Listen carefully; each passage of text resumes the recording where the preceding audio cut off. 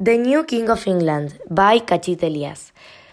520 years ago, there was a man called Tom that had a baby called David. He had blonde hair, brown eyes, and some freckles. They were very poor, so the man decided to leave the baby alone in the forest, but once a week he went and gave him food and water so he could stay alive. When David was 5 years old, one of King Arthur's knights, called the Big Knight, saw him and took him to King Arthur and Queen Rose's castle because they were looking for a baby. The moment they met David, they realized that they were the happiest people in the world. The year passed, and when he was 12 years old, he was interested in what a king did in his free time, so every afternoon at 4 p.m. he started watching him but without telling him. One afternoon, his father went to a cave, and when David saw it, he had a feeling that he had been there. That was because it was Tom's cave, his real dad. The king entered the cave, and David stayed outside. There was a man there, and immediately afterwards, the boy started remembering when he was younger, and he realized that he was his father. Suddenly, it started raining, and boom! The man's head was off. David's father shouted, "You will never touch my son again!" His son ran to the castle, and he didn't tell anyone what he had just seen. He was shocked. He didn't know what to do, and then he remembered that there was a wizard who could help him. His name was Alex.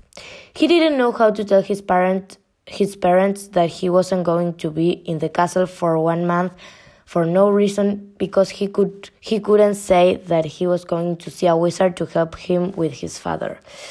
The next day, when he woke up, he remembered that his father had another castle far away, so he told his parents that he wanted to visit the castle. He took some food and water and left. It was freezing. While he was traveling, he heard bears at night, so he was very scared. A month later, he was 100 steps from the wizard's cave. When he was closer, he saw some lions at the entrance that didn't let him in. He was scared, but if he wanted to talk with the wizard, he had to fight against them. There were 2 of them, and they didn't have to see him. There was a big stick with a sharp point on the grass, and he thought he could use it as a sword. On the right, there was a lion sleeping, and on the left, there was another one eating.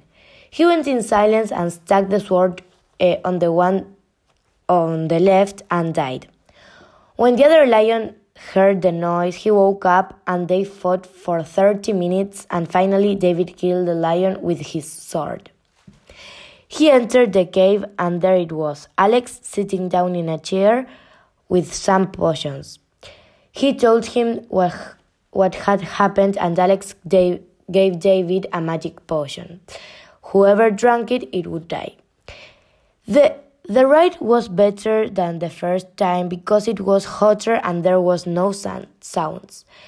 When he was at home, his parents asked him if he liked the other castle, and David told them that he liked it, but he wouldn't live there. At dinner, they prepared a chicken, and David thought it was the moment to put the potion on the food.